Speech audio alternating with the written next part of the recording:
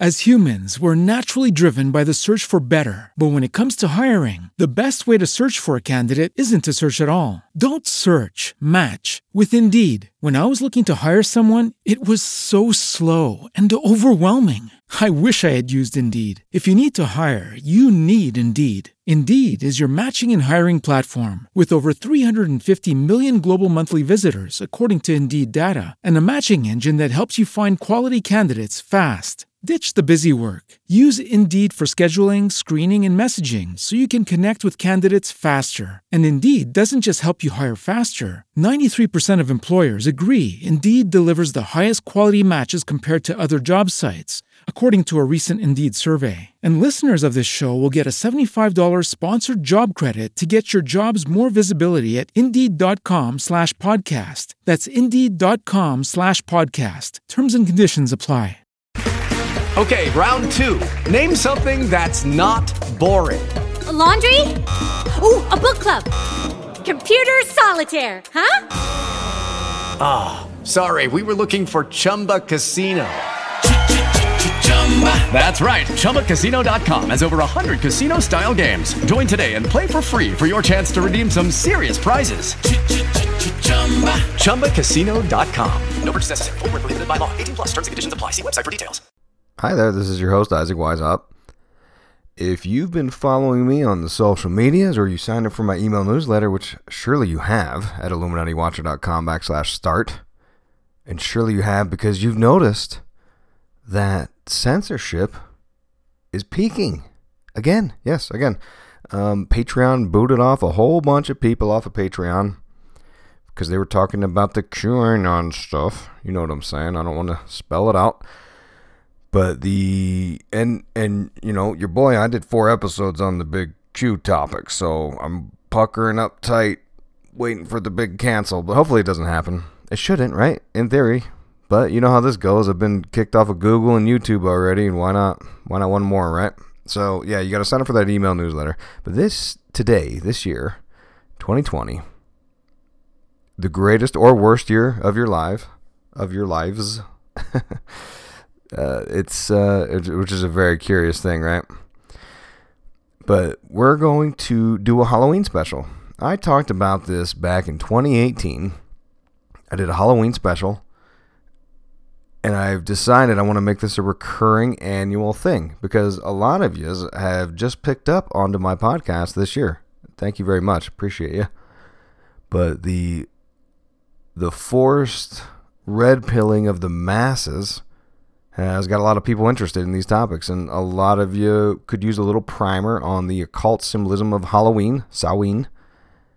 So I'm gonna basically, after I do this little preamble, this little intro, I'm just gonna replay it from the show from 2018. Now, why should you listen to this again? Well, I in fact re-listened to it because I wanted to make sure the content was relevant for you, because that's what I'm about. I'm about reading books, listening to shows, condensing material, and giving you the necessary information so you can move along with your day.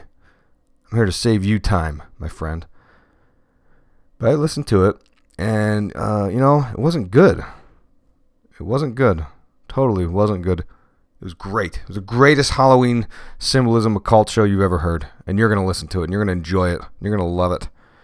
Now, what's fun about this? What's fun for you to listen for? Well, I don't know how long you've been on my team here, but on the show, I was asking for some reviews on the iTunes for the podcast because we were crossing 300 reviews at the time, and I was trying to push to 1,000, and I thought, boy, this is going to take forever to get to 1,000. And, just 2 years later, we're well over 1,000. We're like 1,500. And I'll ask you for a review again. Why not? If you're new to the team, drop that review on the iTunes. I was reading them all, but then I stopped. After I cleared 1,000, I told you, okay, I'm done promoting it. I'm done plugging it. I'm done reading them. Because I liked your feedback, and I figured, well, the first 1,000 feedbacks, that's enough to set me on the right course. But, go ahead, drop that review. I'll give it a perusal here in a few days and see what you think. And then another fun thing for you to listen for at the end of the show, and I don't have a post wrap up analysis thing for you. It'll just end when it ends.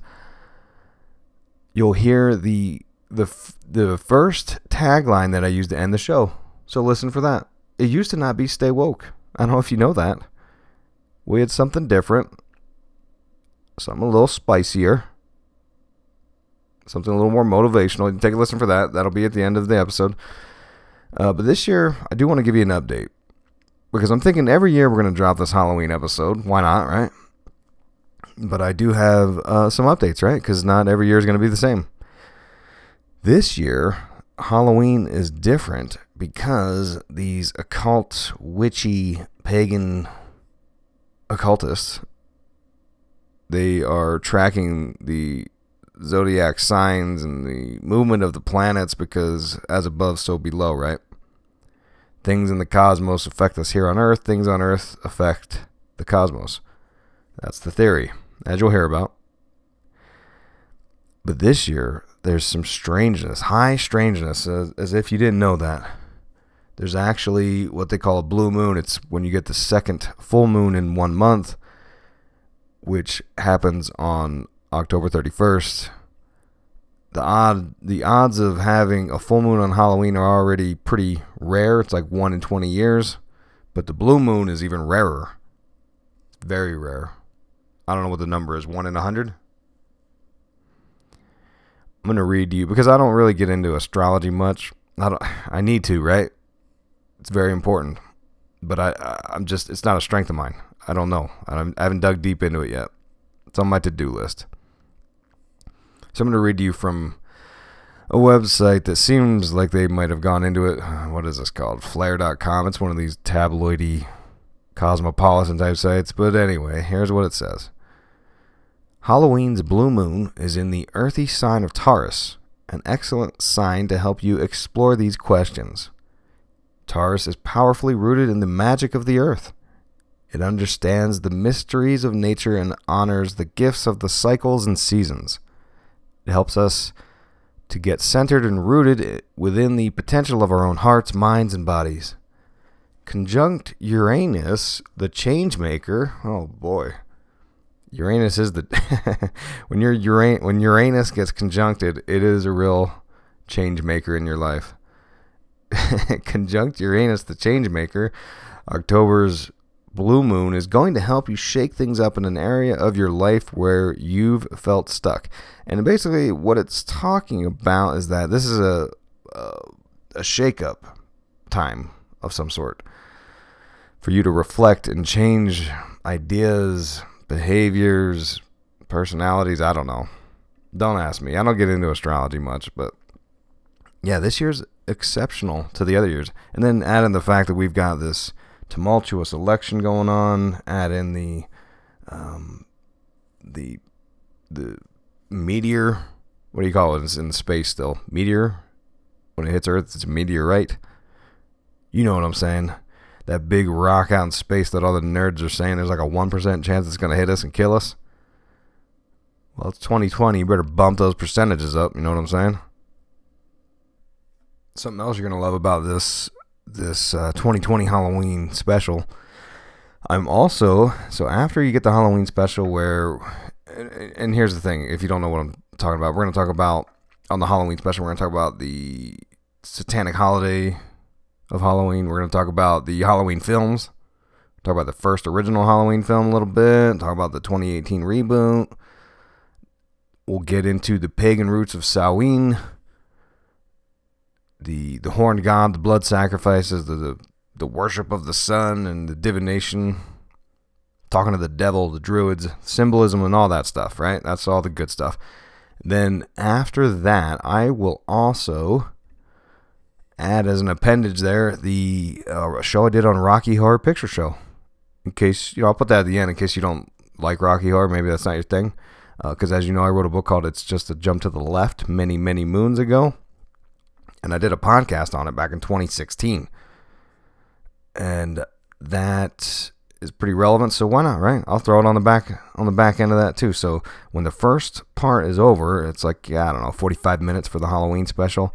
Stick around because I'm gonna dump right into the Rocky Horror Picture Show episode where we go through my book. And all the stuff in there is relevant. You can still get the signed paperbacks on the Gumroad, right? Gumroad.com/IsaacW. Now, what's fun to listen to for that episode, you can hear, this is back in 2016, right? I was still in my infancy of podcasting, didn't really like it too much yet. And I was listening to it, and who is this guy? Oh my God. Low energy. Must have had low T. Wow, is it monotone? But you can hear, why not, right? I'll let you listen. I'm not embarrassed. But yeah, you can hear the difference in I try to make it more entertaining for you, right? So I'm trying to learn how to talk more, get my radio voice on. Because at the time, and you can hear it, I even plugged my YouTube channel. Oh, were those the days before YouTube canceled me? But there was, I didn't start podcasting seriously until 2018 because, as you know, the history of my tale here, my woes, got booted off of the YouTube and had to pivot again. So podcasting was the thing. So I started the Patreon in, I think, 2018. And that was when I really started taking it seriously and hitting it every week. Because at the time, back in 2016, I was only podcasting like once a month. I mean, I would get sometimes I would get a guest on. Usually I would. But boy, oh boy, I wasn't really taking it seriously because I didn't really like it, to be honest. But yeah, you can hear at the end of the episode, and again, it'll just cut out and that's it. No more outro from me. You can hear at the end of the Rocky Horror episode, I didn't have like a tagline, a little punch out line. What do you call that?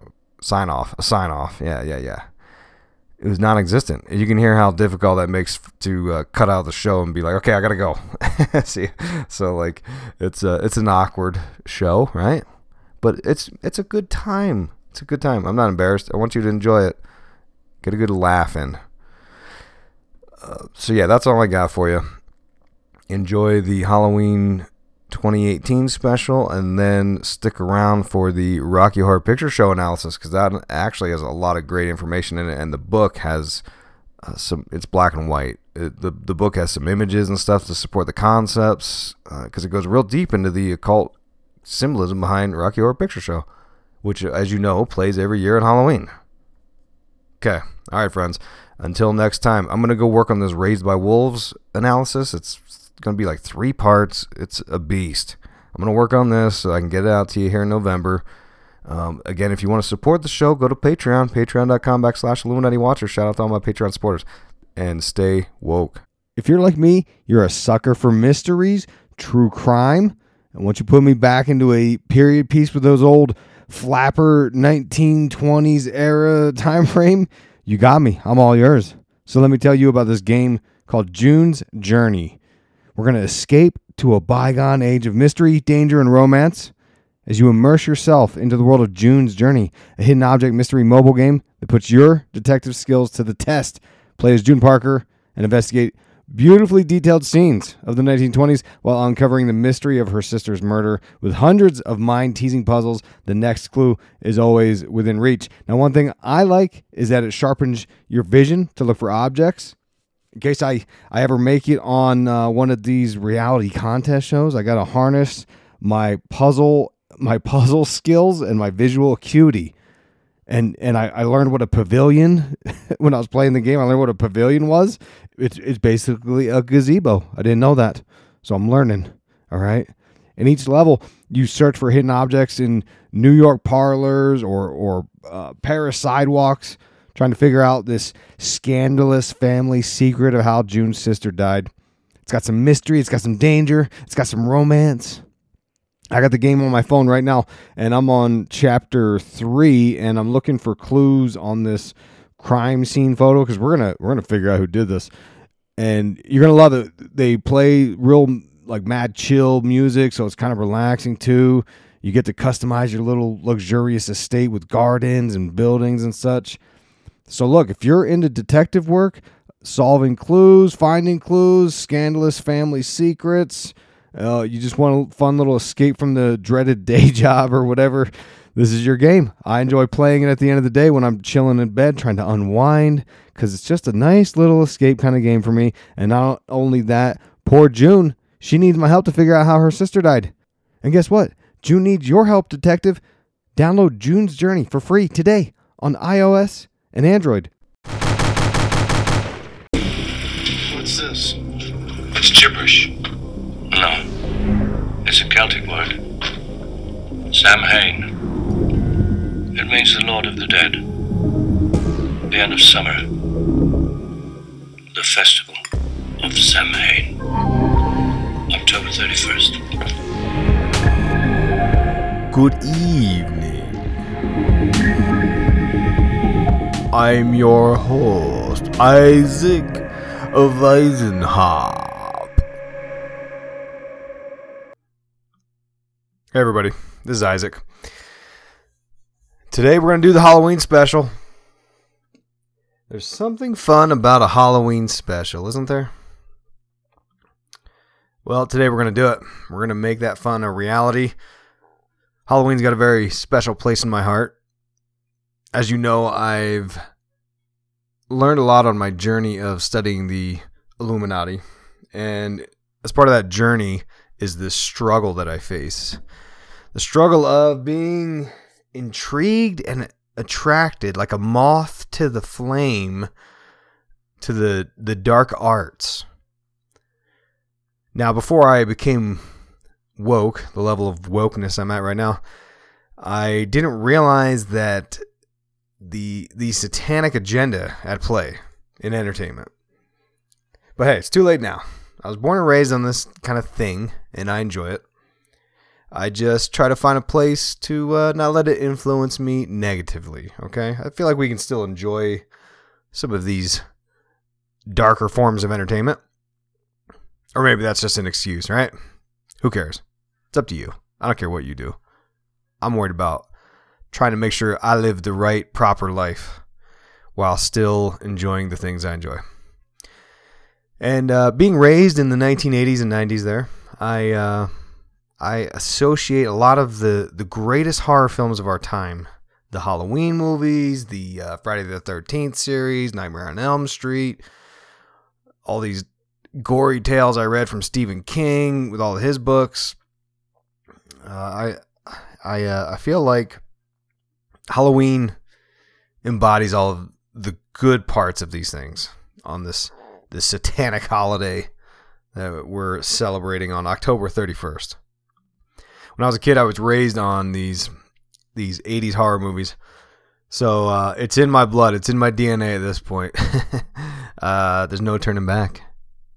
I even liked WCW wrestling that used to have a Halloween Havoc special every year. We never got it in my house, but it sure looked like fun. It sure looked like a good time. One thing, and I'm going to get into this, don't worry. I'm not going to stretch this intro out too long, but do you recall, I need you to tell me if I'm alone on this. Every year around this time, I have this desire to eat Doritos. And I'm not like a giant Doritos fan. I'm sure it's full of like GMOs and it's a big pharma trap, I'm sure. But for some reason, every year around Halloween, I get this obsession that I gotta eat Doritos. And I do it every year. I cave into it. And I believe it's because back in the 80s or 90s, there was a commercial that had like the Universal Studios monsters. I'm talking like Dracula, Frankenstein, Creature from the Black Lagoon, that sort of thing. I thought there was a commercial that had those creatures and Doritos. And for some reason, every year that happens. It's a bit of mind control, if you will. But hit me on the socials if you remember that, if you recall that. Am I crazy? Anyways, crazy for Doritos, right? Free spot there. Frito-Lay, good job. So let's talk about Halloween. Let's talk about, is this truly a satanic holiday? The answer is yes. I mean, there's only 3 satanic holidays in the books. There is Valpurgis Night, or May Day, or Beltane. There's 2 more. There's Halloween. And do you know what number 3 is? Number 3 is your birthday. Well, not your birthday. My birthday. Your own birthday, right? Chew on that for a moment. Let that sink in the next time you want to throw yourself a little narcissistic birthday party. You're participating in a satanic ritual. Anton LaVey, founder of the Church of Satan, a.k.a. the Black Pope. He wrote about this in his book called The Devil's Notebook. Short read. But he said, basically, if you're a Satanist, Halloween is supposed to be every night for you. So all the people out there that enjoy Halloween, they're Satanists.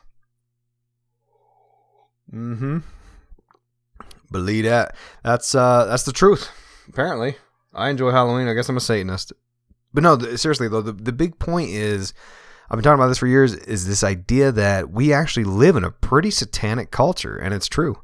We celebrate the gory holiday of Halloween, and that is, there's like some studies that show the interest and money spent for Halloween is rising at a much higher rate than Christmas. So, what do we do with that? Today I want to cover the fringe elements of this holiday. You could arguably just go to Wikipedia and read their version. They being a collective sort of consciousness, because everyone can contribute to that website. But, that's more of the official version. I want to talk about the fringe stuff you can't get there. Some of the more occult elements on today's show. And big ups to Jimmy the Jackhammer. He floated this idea. He reached out and floated the idea, and I like it. I like it a lot. It's like The Simpsons. They had the Halloween episodes. Those are the best ones. So this would be the best episode of the podcast. So before I get into the pagan rites of Halloween, Samhain, let's talk about the film Halloween. Obviously, this is a standout as one of the greatest horror films of all time. It was, I believe, the biggest moneymaker for an independent film, much less a horror film of all time. If you're not listening to the Halloween Uncovered podcast, I advise that if you're a fan of the movies. I am myself. And I just actually watched the new 2018 film, the Blumhouse Halloween reboot. I've got some notes on that. I'm not gonna spoil that plot for you, okay? But I will tell you something. The intro, the beginning of the film is great. There's a lot of homages to the original Halloween 1 and a couple to Halloween 2 to look for, and Halloween 3. Don't forget Halloween 3, the one that did not have Michael Myers. There are some things I caught in the film because I'm very in tune. I just got done watching the first few, but yeah, in the new Halloween film, you see all these sort of references. You see the masks from Halloween 3 if you look hard enough. Anyways, yeah, I don't want to get into it too much. It's very enjoyable, but the Halloween movie series actually has some very interesting occult connections, which are rooted in reality, which we'll get into in this show. For instance, Michael Myers, he's got a tattoo on his wrist of a rune, R-U-N-E rune, not a ancient ruin. It's called the Curse of the Thorn, and it plays into the curse of Michael Myers. This idea that he is related to the ancient pagan sacrifices. And what's curious is that in the new Halloween film, there's also a tattoo element to the plot. One of the young men gets a 10/31/2018 tattoo.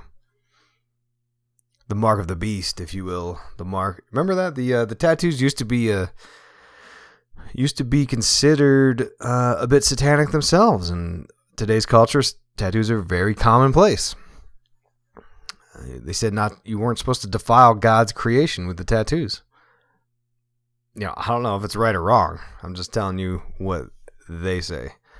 Now, Halloween 3, that film has occult connections when you consider that the whole plot, and I will spoil this plot, so if you've been waiting for the right time to watch Halloween 3, it's been 30 years, it's time to check it out. But the masks that the little kids wear, they have pieces of Stonehenge in them. Now, Stonehenge plays into this whole Halloween, Samhain thing because the pagans did sacrifice rituals there on October 31st every year. And Halloween 3 also has a bit of sort of Westworld feel when you find out the people are these robots. But anyways, so the film Halloween, while it's not loaded down with tons of occult imagery, there are some interesting connections there to consider. So, looking at the date for Halloween, are there pagan roots for this holiday? Yes, absolutely. We'll go a bit deeper into that as well, but the main idea here is that Halloween is one of two fire festivals held by the pagan Celtic traditions. The other is May Day. Of course, it's Walpurgis Night, right? In the satanic Church of Satan, like I said, there's 3 holidays. There's Walpurgis Night, Halloween, and your birthday. So All Hallows Eve, October 31st, is also the day before All Saints Day, November 1st. They were, that was the New Year's Eve was October 31st. Because these main dates, they divided the year up into 2 to coincide with the pastoral lives of the Celts that had to rotate their crops out and the cattle to prepare for the seasons. So these traditions, like in Ireland, they would light the bonfire on October 31st, and it would light all the other flames and try to keep the flames alive all year long. But October 31st was basically the pagan New Year's Eve, a riotous affair, if you will.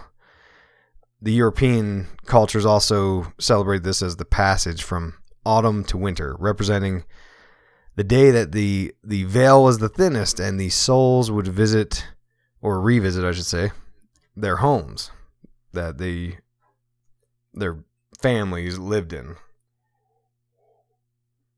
Now, the consideration here for the bonfires, and you've seen Wicker Man, the 1973 version Wicker Man, that all takes place up in that area, up in the Scottish Highlands, and they're referencing this Druid, rich pagan history that they've got up there.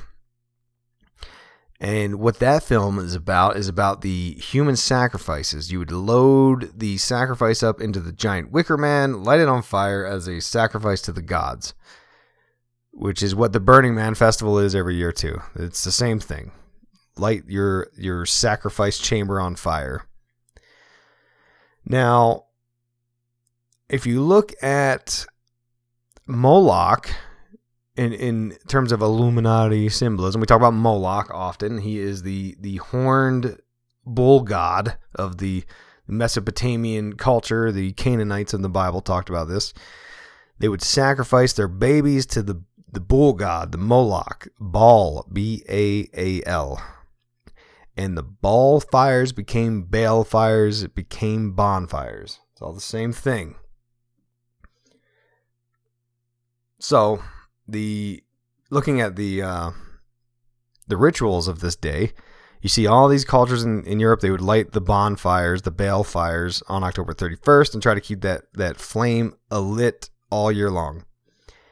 Now, if you look at the Satanic Bible, Anton LaVey asserts that all of these things are based off Druid, all of these rituals that happen on Halloween. They're based off of Druid practices when the spirits of the dead and the demons and the witches were hyperactive. Back then, the young people would perform magic rituals to determine their future marriage partners, while the older people barricaded themselves inside in fear of all these evil spirits and witches and demons that had the extra powers on that night. Again, if you take the big picture look at all this, ritual magic, witchcraft, Satanism, paganism, Druids, and today's Halloween, we can see that they're all kind of connected. The Church of Satan, they practice witchcraft and magic rituals and such. it's all kind of related to this idea that man can become God and man can use the thoughts to create reality. As above, so below. You hear that phrase often because that's what they believe in. That's what that little Satanist Harry Potter believes in. Creating man's mental emanations create the reality. Now, before we dive into more Halloween topics, Rocky Horror Picture Show. That is an annual ritual as well. It's the longest running theater, picture, and it happens every year. I know because I attend. I'm a big fan. I know I'm being naughty, but because this tale is all about these sexual aliens who come to Earth as the Luciferian force to enlighten Brad, asshole, Janet, slut. Those are the call and responses in the theater, by the way. I would never slut shame Janet. But that's what we yell when she comes out. Janet is the Scarlet Woman, the whore of Babylon, the harbinger of death. That is what Marjorie Cameron, Aleister Crowley, they were all looking for or pretending to be the Scarlet Woman. I guess you can figure out who was who, right? But anyways, I wrote a whole book on Rocky Horror Picture Show. If you're interested in that topic, it's the best one you'll ever find. It's the only one you'll ever find. It's called It's Just a Jump to the Left, the unauthorized guide to occult symbolism in the Rocky Horror Picture Show.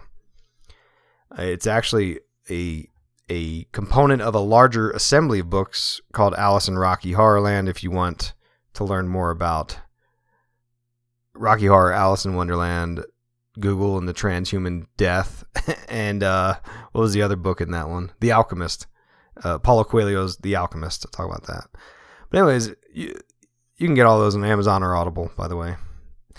The Rocky Horror one, when I studied to write that, it blew my mind. I didn't realize how much cult influence this somewhat innocent movie had.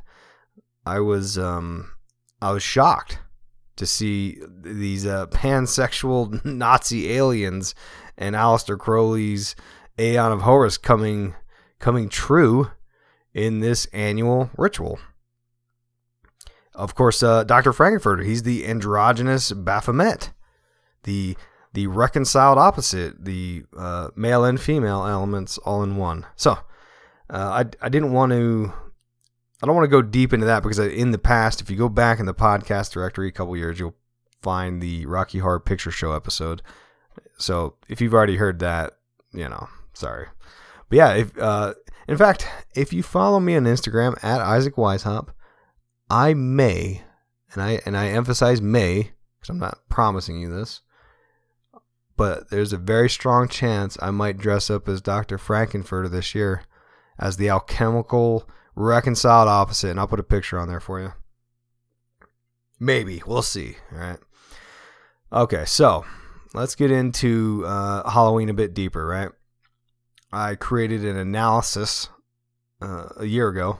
Actually, I wrote one several years ago, but then I kind of cleaned it up based upon new understandings because previously I felt like it had a bit too much of a satanic panic element in it.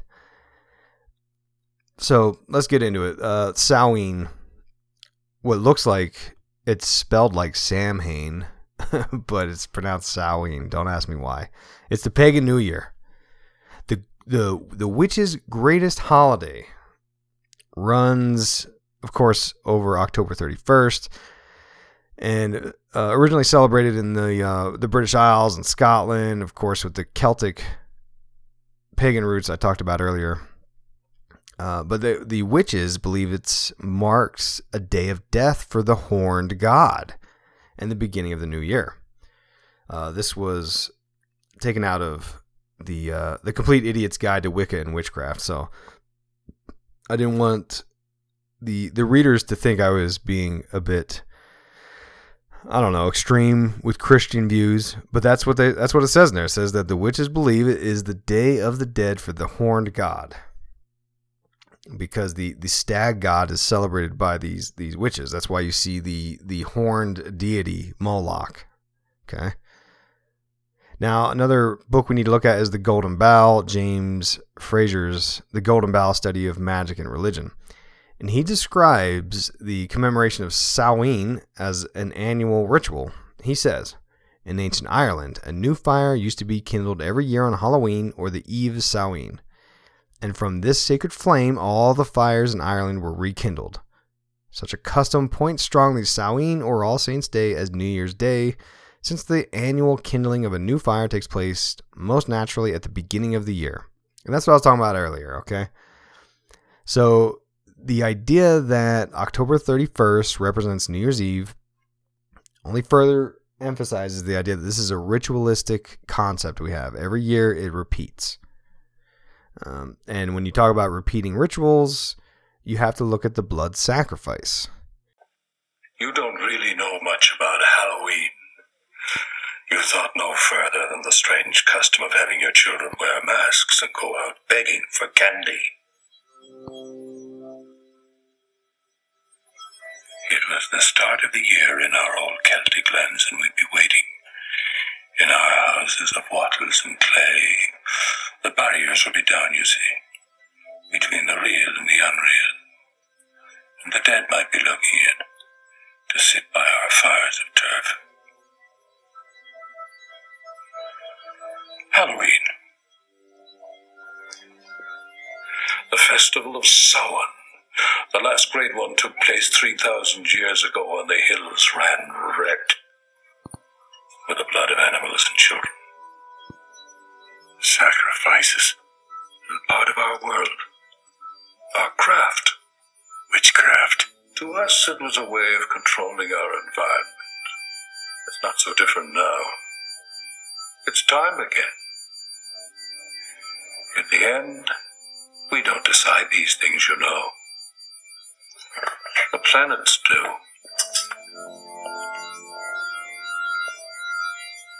They're in alignment, and it's time again. The world's going to change tonight, Doctor.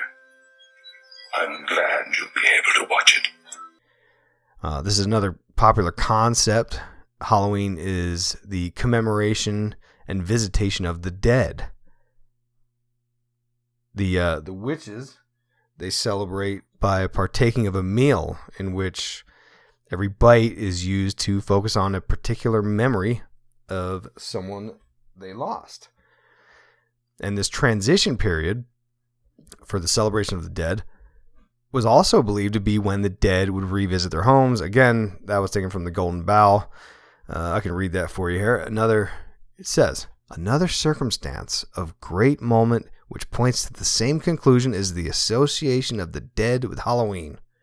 Not only among Celts, but throughout Europe, Halloween, the night which marks the transition from autumn to winter, seems to have been of old the time of year when the souls of the departed were supposed to revisit their old homes in order to warm themselves by the fire and to comfort themselves with the good cheer provided for them in the kitchen or the parlour by their affectionate kinsfolk. Now, as far as the human sacrifice ideas, on Wikipedia, you could consolidate a few of the Irish mythologies. The website claims that the tales suggest offerings and sacrifices were made at Samhain, and they cite the Book of Invasions, which says that Samhain and the people of the Nemid had to give 2/3 of their children corn and milk, not the corn, not the milk, to these monsters called the Fomorians. And the Fomorians seem to represent harmful or destructive powers of nature, personifications of chaos, darkness, death, blight, and drought.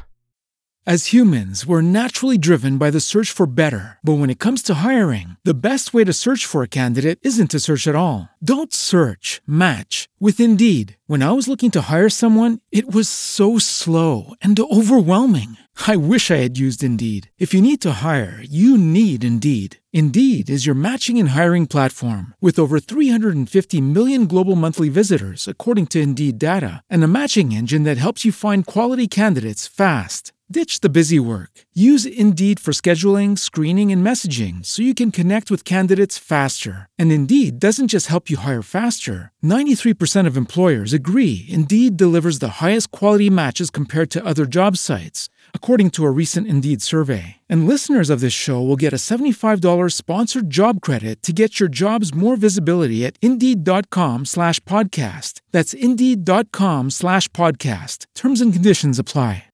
With Lucky Land Slots, you can get lucky just about anywhere. Dearly beloved, we are gathered here today to... Has anyone seen the bride and groom?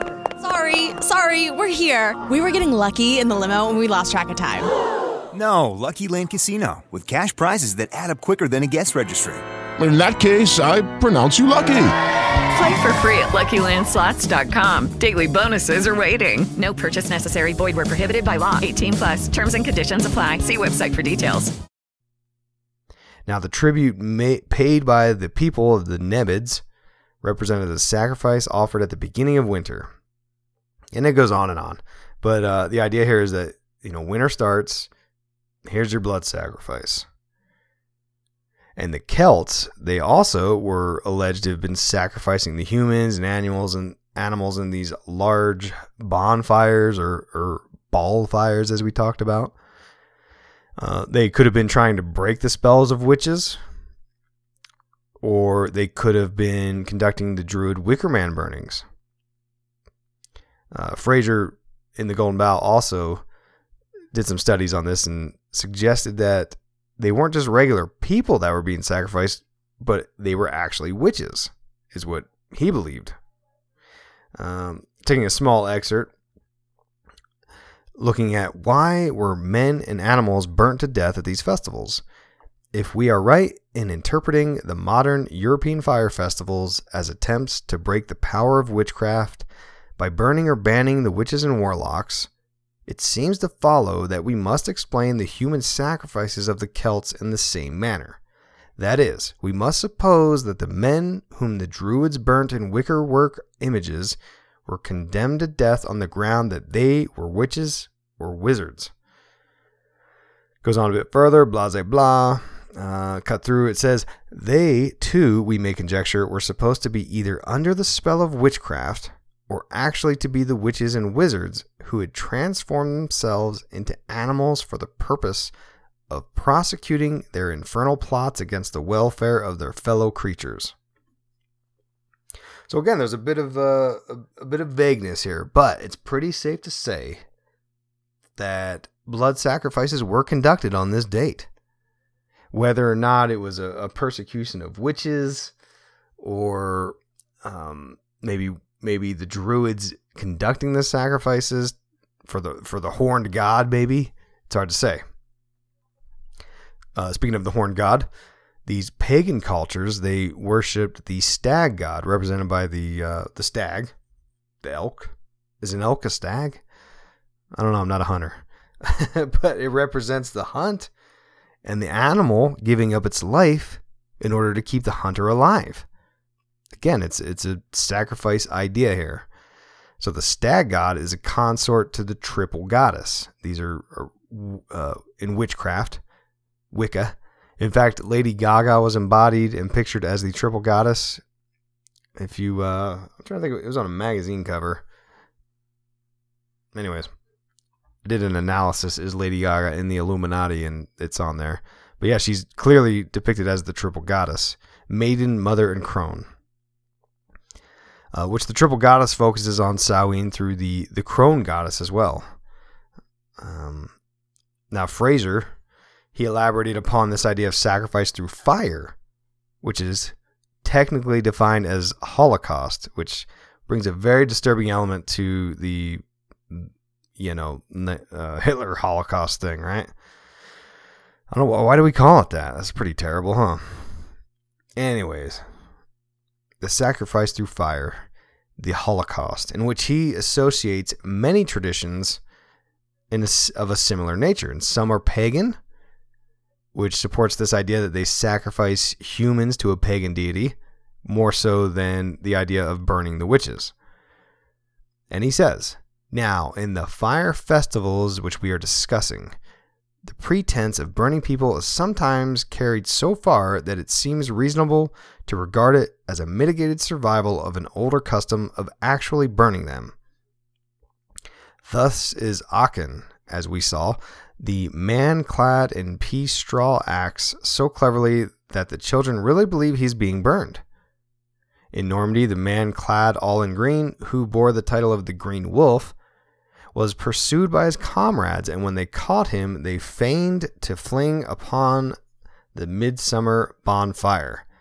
Similarly, at the Beltane fires in Scotland, the pretended victim was seized, and a show made of throwing him into the flames, and for some time afterwards, people affected to speak of him as dead.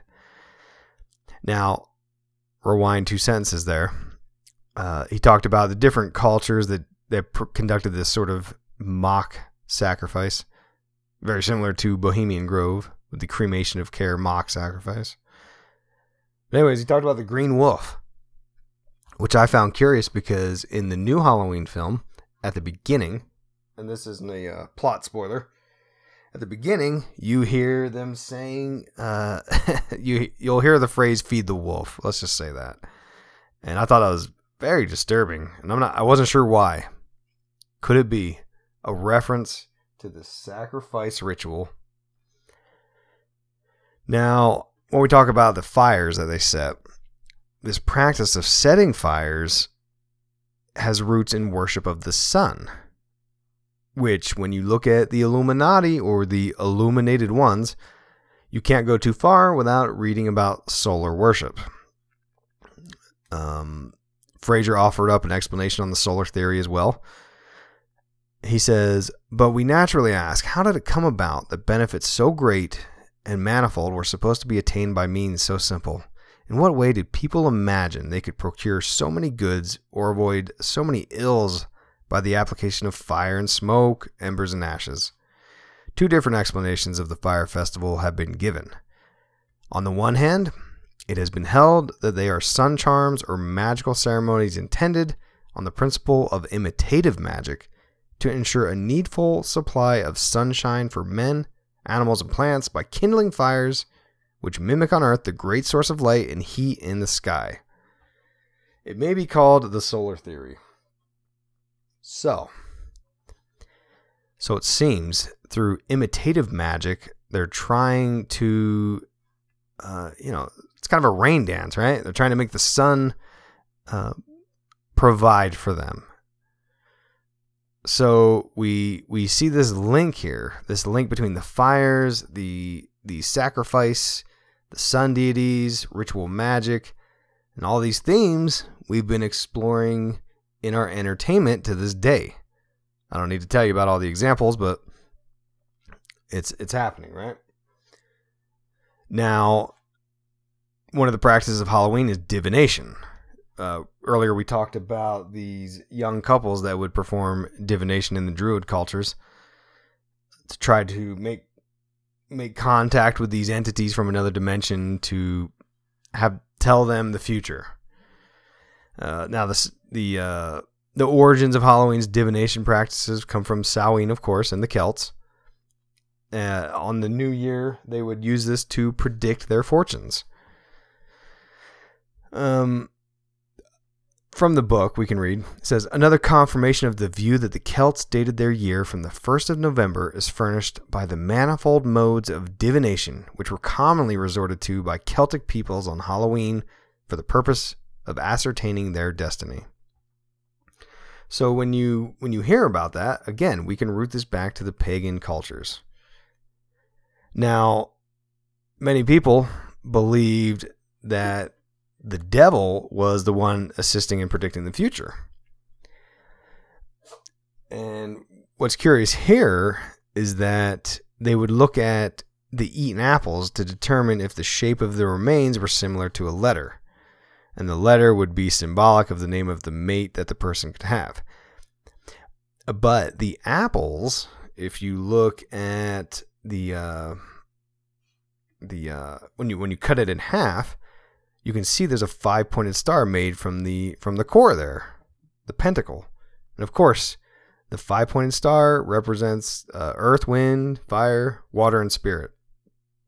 And this is important in the culture of witchcraft. And of course, they would use these divinations for other things, like how many children would they have, how long would they live. But anyways, attempts to read the future are definitely occult in nature, and Halloween is known for a day as the most popular day for divination. And when you see the, people put up decorations of bats and owls and black cats, these were believed to be incarnations of the devil as part of the divination process. And the witches could use these animals or powers from the Dark Lord to help predict the future. And some of the more conservative Christian schools of thought believe that only the devil can provide these powers of fortune telling, which is why there's the Faustian bargain theories and the idea of signing the contract with the devil. Now, the first article I wrote on Halloween was derived from Christian resources. Okay, like a book called Pagan Traditions of the Holidays, written by Dr. David Ingraham.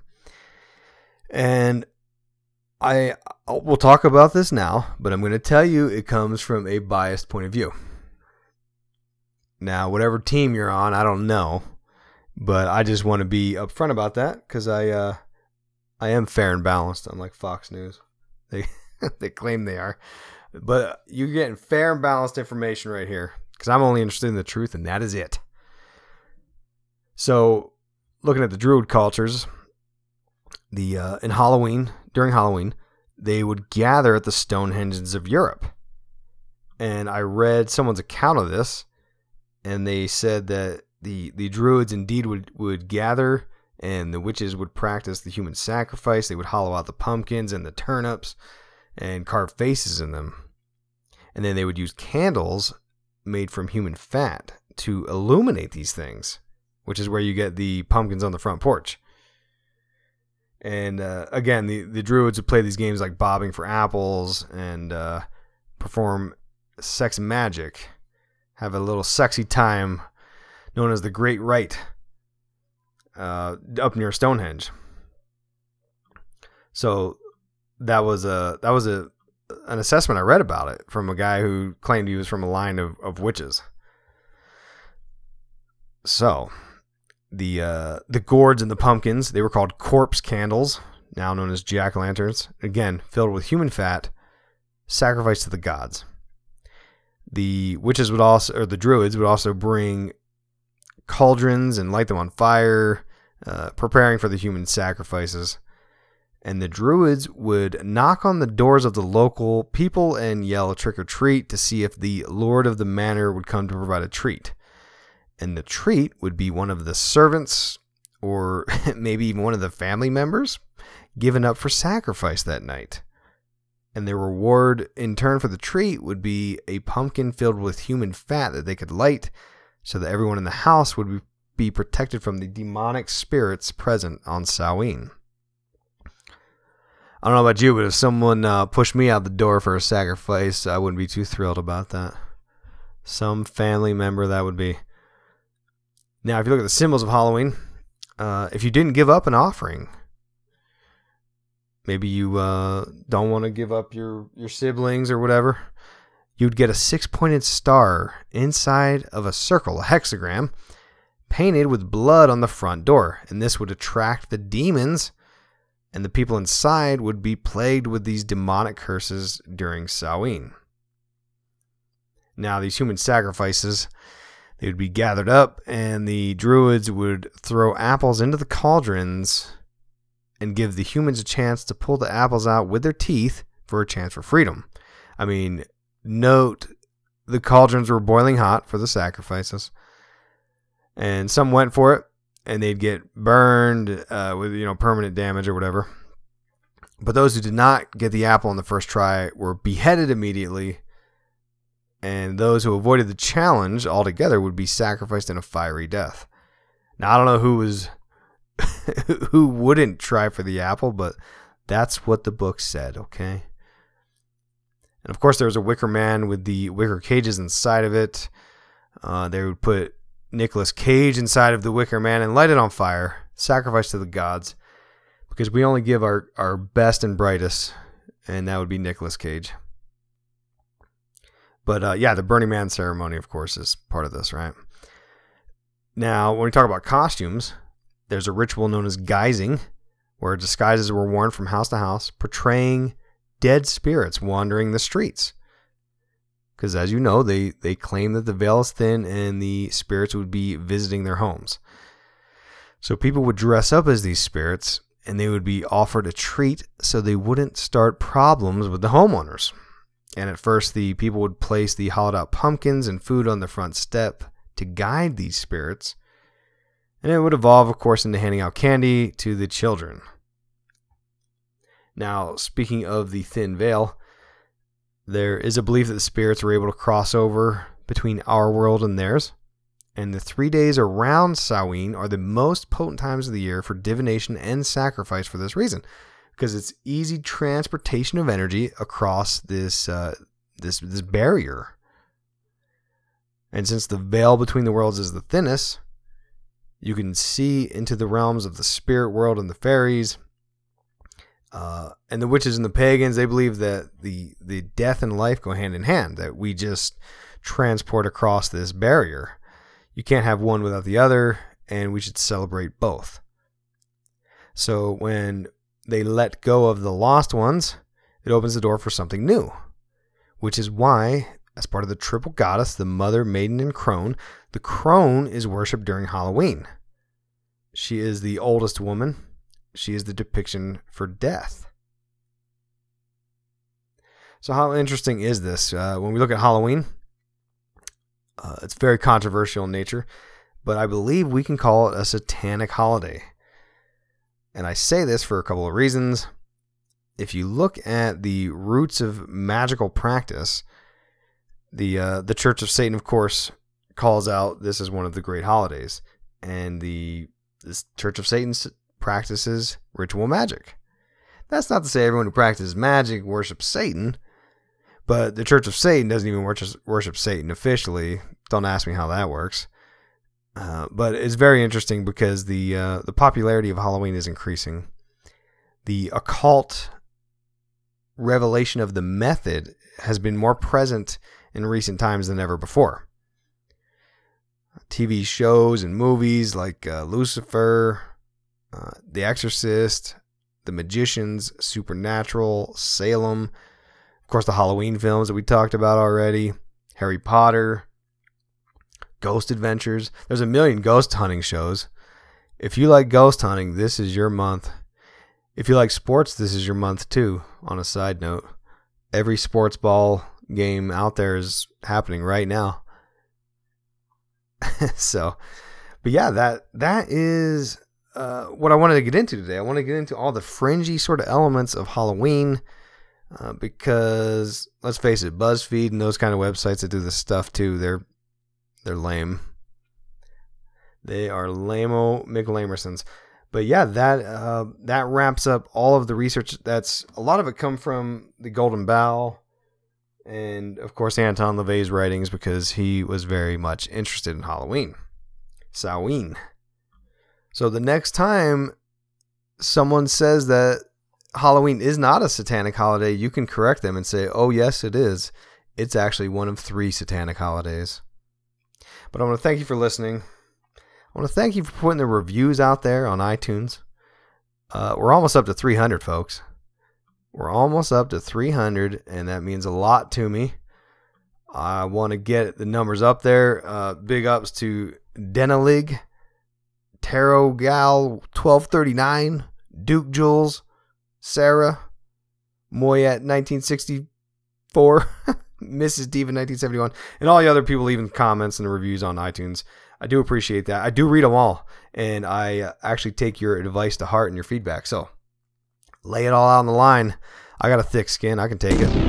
But yeah, thanks for the reviews. Thanks for reviews on Amazon for my books. Again, if you want to celebrate Halloween, get the Rocky Horror Picture Show book. I called it It's Just a Jump to the Left.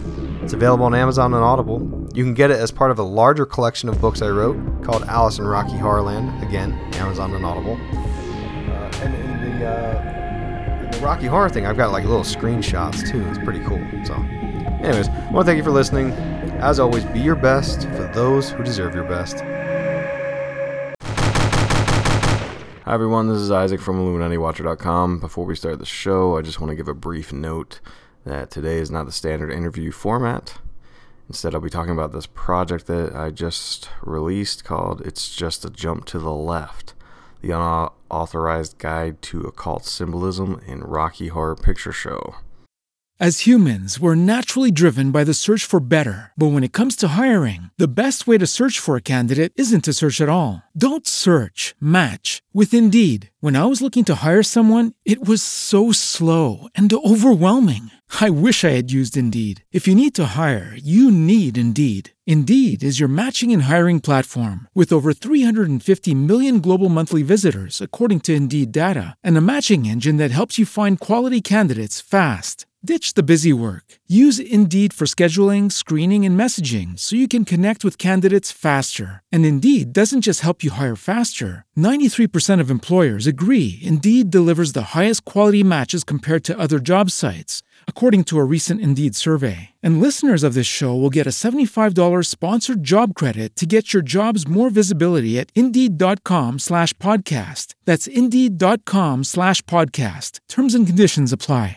Hey guys, it is Ryan. I'm not sure if you know this about me, but I'm a bit of a fun fanatic when I can. I like to work, but I like fun too. It's a thing. And now the truth is out there. I can tell you about my favorite place to have fun. Chumba Casino. They have hundreds of social casino style games to choose from with new games released each week. You can play for free anytime, anywhere. And each day brings a new chance to collect daily bonuses. So join me in the fun. Sign up now at ChumbaCasino.com. No purchase necessary. VGW. Void where prohibited by law. See terms and conditions. 18+. Now, most of you already know because I sent out a survey to you guys that are on the email list about which projects you wanted to see coming up, and this is one of the ones on that. But one of the reasons I'm releasing this on the podcast stream is because I want everyone to know that I am doing a free promotion download giveaway on Amazon Kindle. You can get this Rocky Horror Picture Show Symbolism Guide until March 16th, 2016 for free. If you're listening to the show after that, my apologies. If you sign up for the email newsletter on my website, IlluminatiWatcher.com, you will be notified of these sort of things in the future because I do these randomly. Typically, as new books release, I'll do free promotion giveaways. It's sort of my way of giving back and saying thanks because, you know, a lot of people out there kind of help me make sense of these theories because I'll write what I believe, then I'll read through comments or get emails or whatever. And a lot of the stuff that people tell me, you know, I actually listen to it, and sometimes it helps mold my perception of things. And this is kind of like a project I believe we have started, so to speak. So it's just my way of saying thanks. And in this book, you'll see that the tone of my writing is starting to change slightly. I use more references to the planned destruction of Christianity because I believe that is more evident. And most of you that have been following me for some years know that that's not a place I wanted to take this to. I tried to keep things pretty secular when I started out, but it's becoming more clear that the big agenda is the destruction of Christianity, including other religions, but Christianity seems to be the one that's the big problem for them. I don't get too into the fire and brimstone stuff, but it is mentioned in the book. So anyways, if you're listening, please go to IlluminatiWatcher.com and you will find the article about this. It's called It's Just a Jump to the Left. Click on the article, and in it you'll find the link that'll take you to the free book download giveaway. And again, you've only got until March 16th, 2016. If you're listening to this after that, my apologies. Please sign up for the email newsletter on IlluminatiWatcher.com and you will be notified of these things in the future. I keep everybody up to date with the status of promotions. So here it is. Here is the audio. I actually used this for the YouTube video. So if you wanted to check out the YouTube channel, I've got the same audio put against images that were provided in the book. So anyways, I hope you enjoy. One final caveat. I've actually got a paperback of this as well. So if you go to IlluminatiWatcher.com, click on the article for It's Just a Jump to the Left, you'll see I've got a Create Space link. You can get it on Amazon as well, but they haven't linked the two books together yet. Long story. But anyways, you can get it as well. I've got some copies that I'm going to be autographing if people want to buy it that way. That'll be available in my Gumroad store probably in April 2016. Anyways, enjoy the show. Thanks. Hi everyone, this is Isaac from IlluminatiWatcher.com. Today I'd like to talk about a subject that is close to my heart and close to several of yours, I believe. It is about the film from the 70s that is the longest running film in theater history. This is a film that I grew up on. I listened to all the songs, I know all the lyrics, I attend the annual showings, and of course this film is Rocky Horror Picture Show. Now, why I want to talk about it is because I've seen a lot of the things we've been talking about on IlluminatiWatcher.com and in my books for the last several years. A lot of these same themes show up in Rocky Horror Picture Show. I hadn't been aware of this because when you grow up being a fan of this sort of thing, and I'm a part of the cult following of Rocky Horror, it takes a certain amount of self-awareness to understand that maybe I've been duped all this time. Now that doesn't mean I want to trash the film and never watch it again, and I'll explain my feelings later on, but I wanted to kind of go into the sort of hidden agenda here that seems pretty obvious once you look into it. In fact, when I started peeling back the layers, I found an overwhelming amount of evidence and supporting material. So what I did was I put together this project, this book. And this book is called It's Just a Jump to the Left, The Unauthorized Guide to Occult Symbolism in the Rocky Horror Picture Show, which is now available on all of your major book outlets. But the point is, I wrote this book because there's way too much to explain in one post on the website or one video on YouTube. It's approximately 20,000 words, but if you can pick up the book, you can see all of my arguments presented with some screenshots from the film, which are fair use that I used to display some of the concepts. But I wanted to provide this as a way of kind of guiding you through what we're going to talk about. And first, I'd like to cover sort of my interests in Rocky Horror. You know, I grew up with driving around with my father as a child, and he used to always listen to the Rocky Horror Picture Show soundtrack on a cassette tape. And it's very strange because he was kind of a big burly dude, you know, worked in a prison. He was as a prison guard. He didn't work, he wasn't incarcerated, but the point is, you know, he was always into this sort of thing, and it wasn't any other show tune, it was always just Rocky Horror.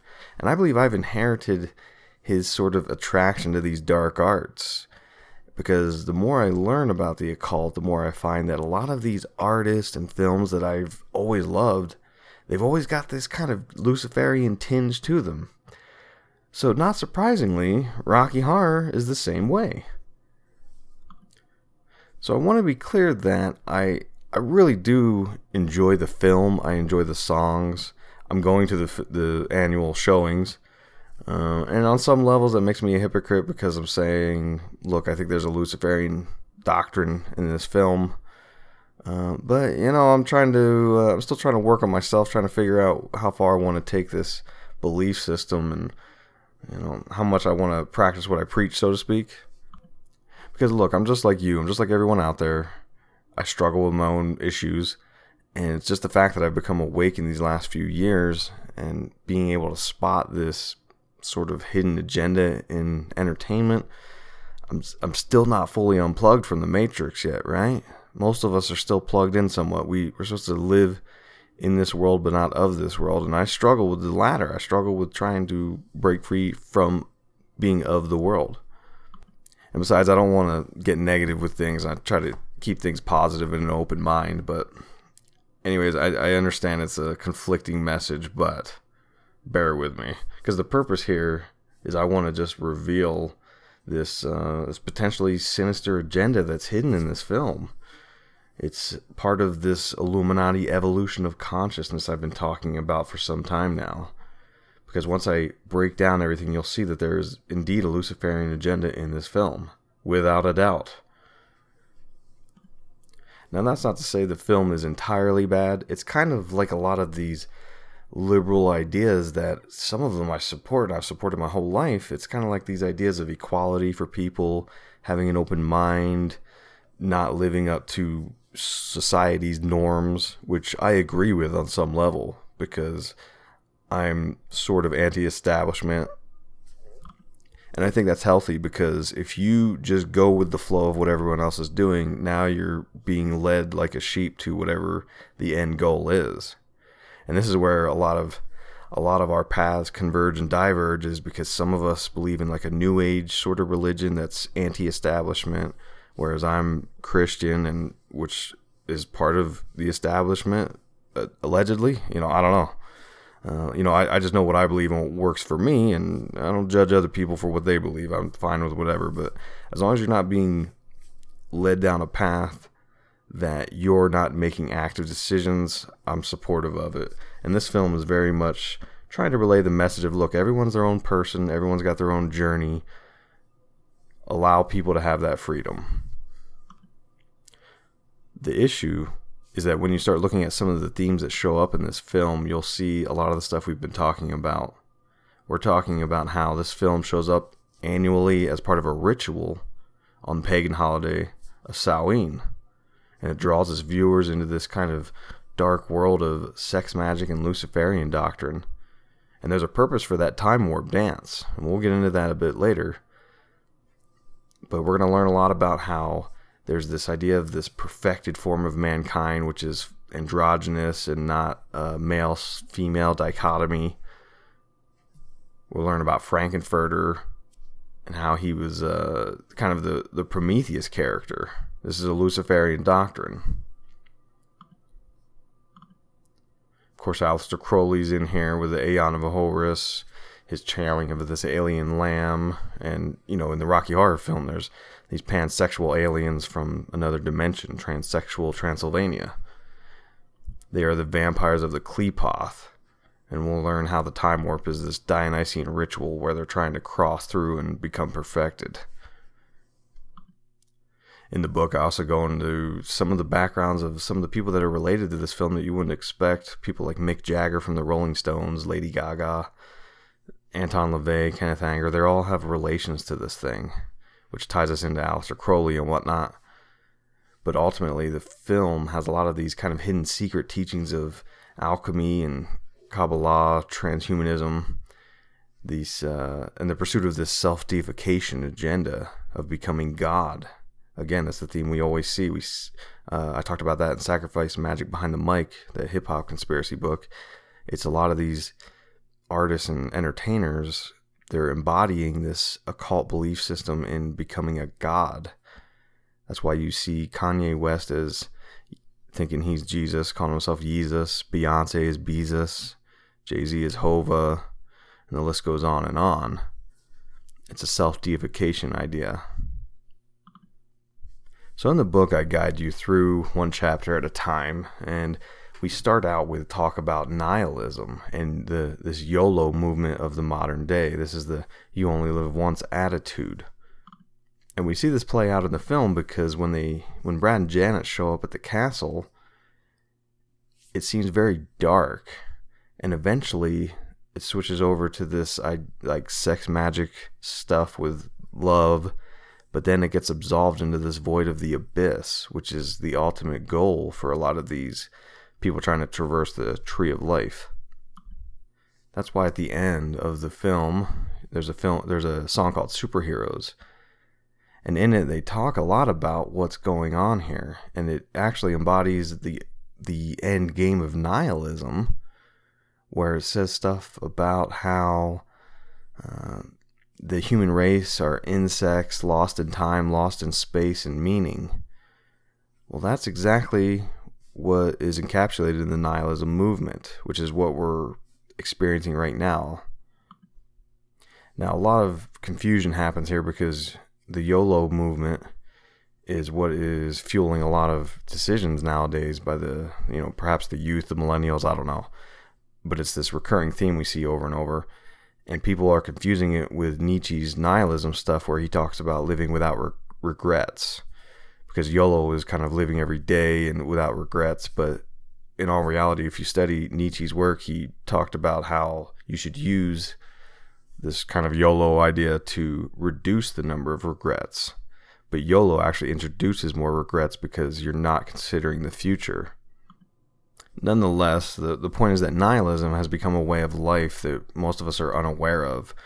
We're kind of soaked into this world of believing life is meaningless and there's nothing after this life. It's sort of an atheistic sort of view of the world.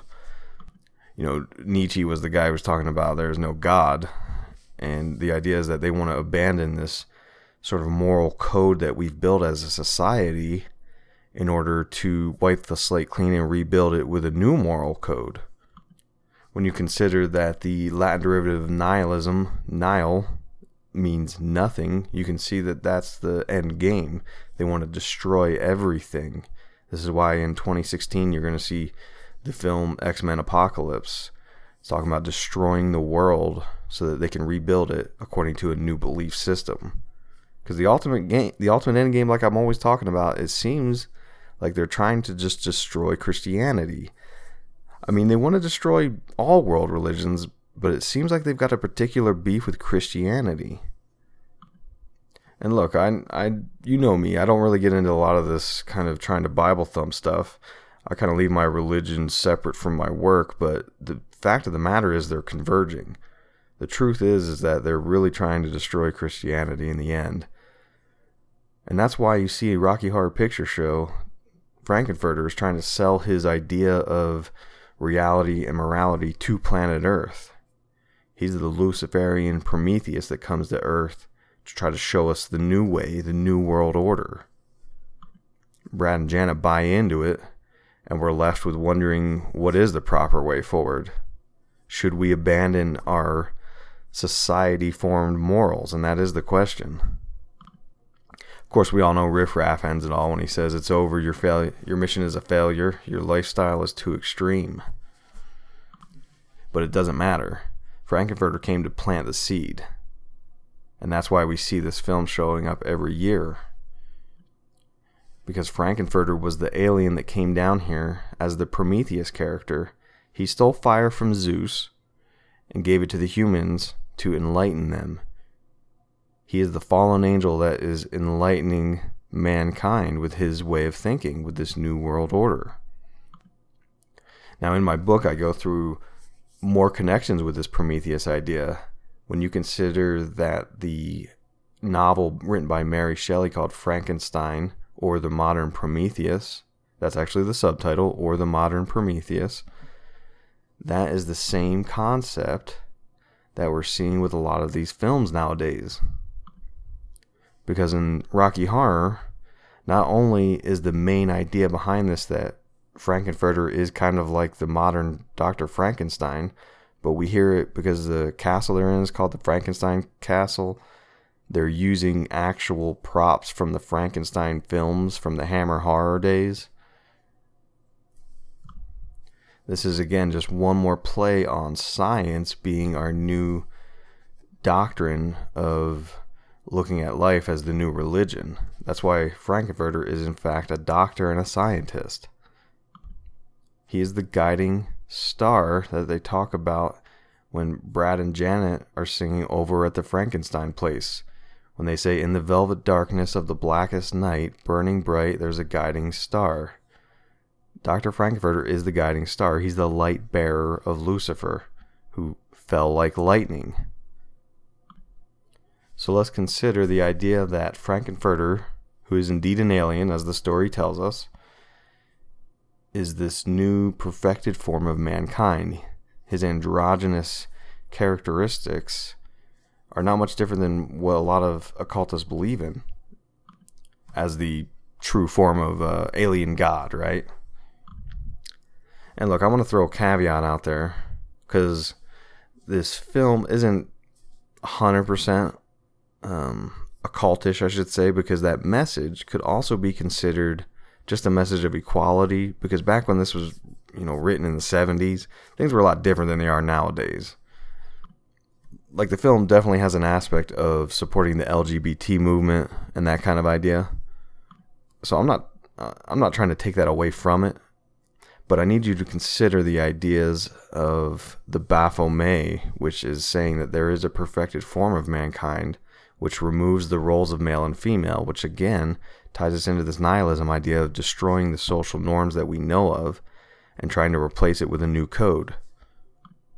Indeed, we find out that Frank-N-Furter's character is neither male or female. He is a third sex. That's from the writer, Richard O'Brien, who is the one that plays the role of Riff Raff. Frank is the evolved form of mankind. When they interviewed Tim Curry, who's the man who plays Frank-N-Furter, he directly tells us that the character is pansexual, meaning they are blind to gender. There's no sexual preference. It's a lot like the character of Deadpool that I wrote a whole different article on. But it's the idea that you can differentiate from male and female and have a different third path. But he does have he's very unhappy about his temper. Yes. It does get the better of him. He does serve people up his meals. Right. Do you think that this is influencing the youth of America or even elsewhere to try things that possibly society would condemn? I don't know that it's influencing them to try it at all. I think it's just influencing them to keep their mind a little more open. And that is certainly a victory. Yes, it is. To say, listen, all things are possible, and let's entertain the possibility. Right. It doesn't mean to say you have to rush out, and screw anything that moves. Also, it has a very good effect in the idea of tolerance. These kids are going to accept the difference of people without looking at them with such disdain. Well, I think so, because, the thing about Frank-N-Furter is that his sexual tastes are completely pansexual. He's really interested in the sort of corners of people, or in obvious parts of people's nature. Or he finds most people attractive, really, and he'll entertain the notion of sleeping with anybody, really. But he's actually seeing it kind of as people, not as obvious sort of sexual vibrations or anything. And because he is an attractive person on a kind of double level, it makes it so much easier to handle. Mm-hmm. But you said there's no similarity between you and that character in any way, right? Oh, I don't know what the similarities are. I'll probably still be documenting them for the next sort of 20 years. The thing about playing somebody like that is it wakes you up to all those possibilities as well. So, the one thing that I've always been very concerned to do is not to limit myself either. Whether it's artistically or physically or sexually or mentally or... he's been a great lesson to me, put it that way. The main objective of the film is to create a man. This is the alchemical process. This is the pinnacle of creation. It is the great work, aka the Philosopher's Stone. It's about taking these opposing qualities of male and female, reconciling them into one, which is called the rebus, the divine hermaphrodite. In the film, we see Frank-N-Furter playing this out with his failed creations of Eddie and then Rocky. And I find it interesting that our main characters that guide us into this world are Brad and Janet. Now, Brad and Janet, they represent the entrance to this mystical world, just like Boaz and Joaquin. They are the twin pillars. So we've got Boaz, Brad, and Joaquin, Janet, guarding the entrance to this mystical world.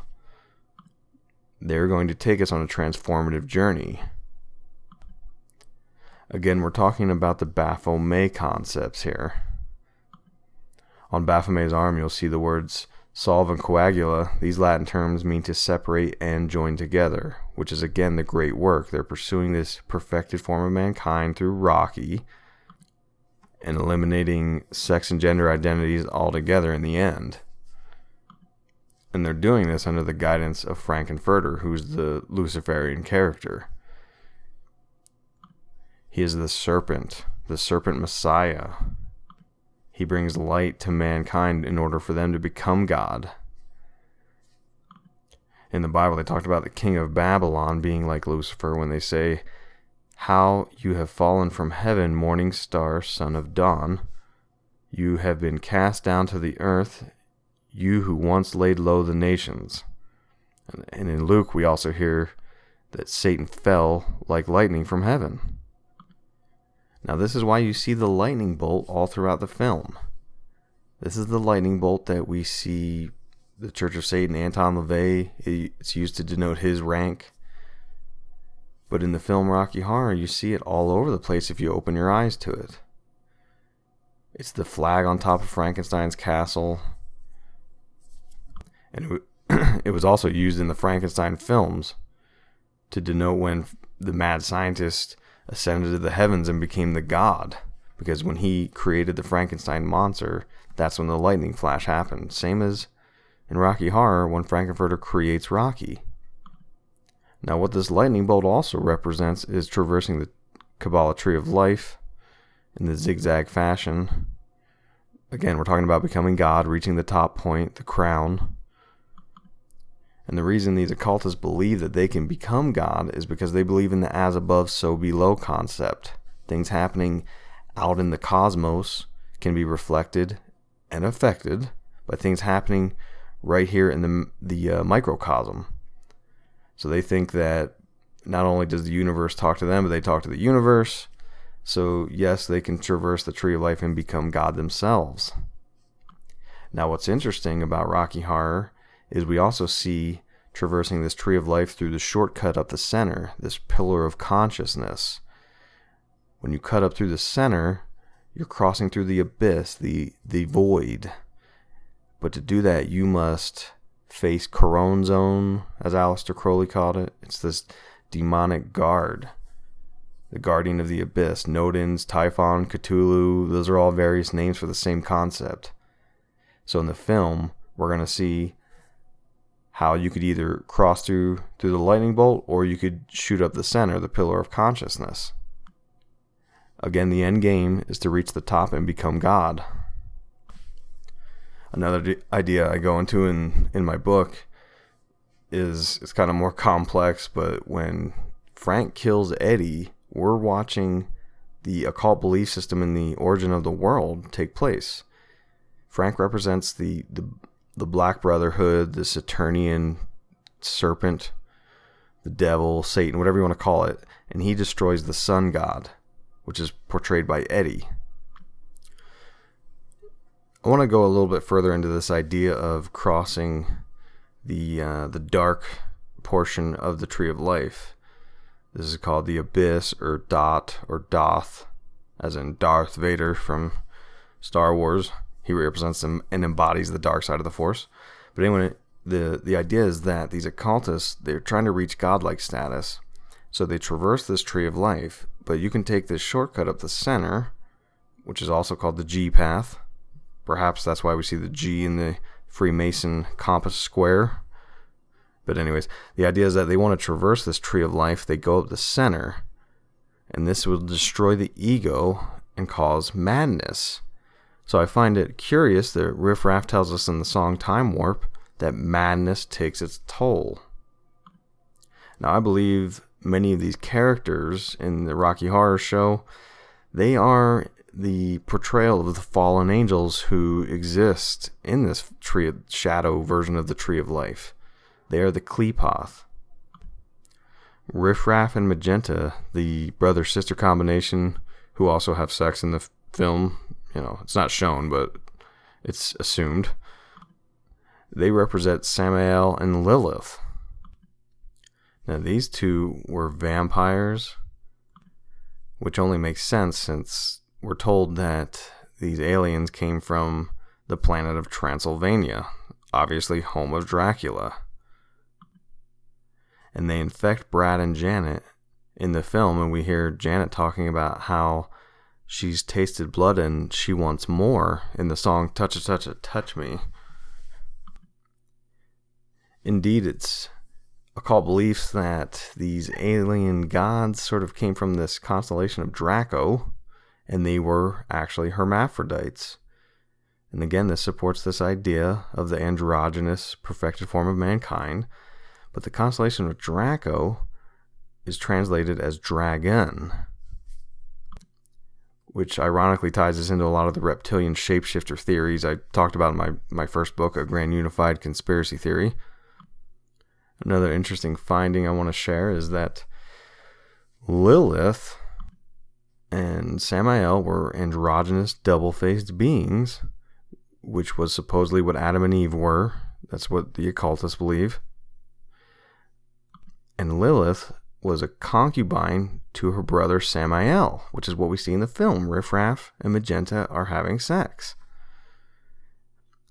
Now, another weird connection is that there were 4 concubines for Samael, and we see Frankenfurter, numerologically speaking, equivalent to the number 4. As we also see, Eddie is numerologically equal to 4. Wow, I can't say that word. Maybe I won't do that again.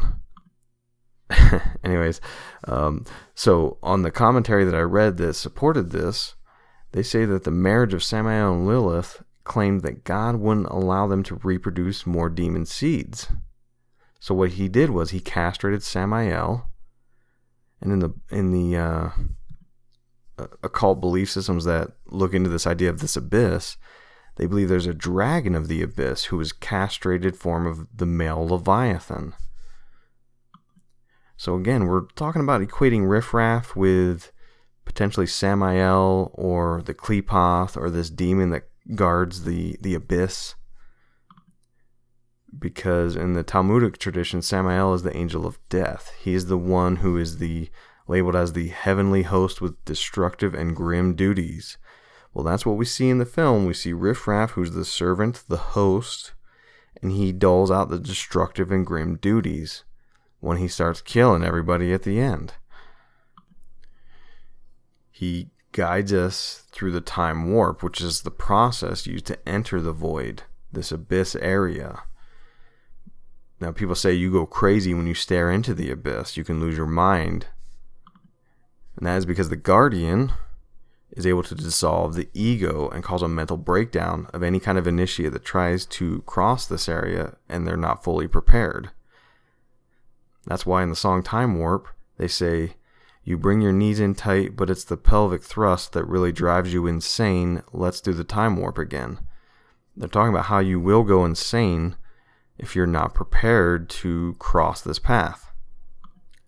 And in the book, I go much further into this idea about the time warp being this entrance to a world of sex magic and sort of a trance-like state. It's a Dionysian ritual to try to make contact with the spiritual world. Because in the film, in the song, they talk about how the void will be calling. It's not requiring the audience to enter, but it asks them to follow along into the void. The story gets much stranger. In the book, I lay out how there's the original story of Rocky Horror was one in which there were transhumanistic gods from another planet, which you know from a lot of the stuff I've been talking about. Transhumanism is the end game as well. It's mankind's form of becoming God, in essence. I also talk about making contact with the shadow side or the shadow self. And then we also go into how going down this path of transhumanism and self-destruction is the ultimate Luciferian doctrine. They want to destroy mankind, God's creation, and they want to rebuild it according to Luciferian doctrine. I mean, you don't have to listen to me. Look at the fruit this show bears at Susan Sarandon, who played Janet. Just recently, I had a video where I talked about how Susan Sarandon was drinking Timothy Leary's ashes at the Burning Man Pagan Festival. Now, symbolically speaking, we're talking about some heavy-duty stuff here. Because Timothy Leary, besides his, condoning of LSD and how supposedly that was planted by the CIA, he was also kind of like a godfather of the 60s movement. So I find it curious that Susan Sarandon partakes of this Burning Man pagan ritual, in which was an ancient tradition where they used to burn people alive in this Burning Man. And she drinks Timothy Leary's ashes. I think most people agree with me that that is very odd behavior. And maybe I just don't get it. Maybe I'm just not enlightened to the Luciferian doctrine. But anyways, my point is, sometimes if you start following this sort of attitude or idea, you find yourself doing some wild stuff, like people trying to do transcendental meditation where they're contacting these spirits or channeling entities. You know, there's nothing wrong with meditation, there's nothing wrong with yoga, but when you take it a bit too far, I think you've fallen into the trappings of the Luciferian agenda, the satanic worship, all that kind of stuff that's a lot darker than what most people intend to get into when they start going down this path. That's why I think it's important we all become aware of what's going on, simply so we can discern for ourselves what we want to do, what we believe in, what we think is right and wrong. And in this book I lay it all out in a way that makes sense, using a film that most of us have seen. Some of us multiple times. Anyways, so check it out. The book's called It's Just a Jump to the Left, The Unauthorized Guide to Occult Symbolism in the Rocky Horror Picture Show. And it's available on Amazon.com. I'm going to have it posted as many places as I can on IlluminatiWatcher.com. I have a shop page, and on it you can find this book and several of the other ones I've been mentioning and referencing, because you kind of need to know some of the other pieces of the puzzle if you don't really get what I'm talking about with some of this transhumanism stuff. But anyways, I'd love for you to read it, take a look, see what you think. Leave some feedback on Amazon.com under the reviews, because I read all of those. I want to know if people are identifying with the stuff, if we're kind of resonating and gelling on our thought process here. And as always, I want to thank you for listening. Have a wonderful day. Don't let this ruin your view of Rocky Horror Picture Show if you're a fan like me. At first it was very upsetting, but I think it's just something we can take the information and become aware and try to discern for ourselves what we want to believe in and what we want to leave as entertainment, and not let it influence us in the wrong way. That's all. So please pick up the book. Thanks for reading. Thanks for watching. I love you all.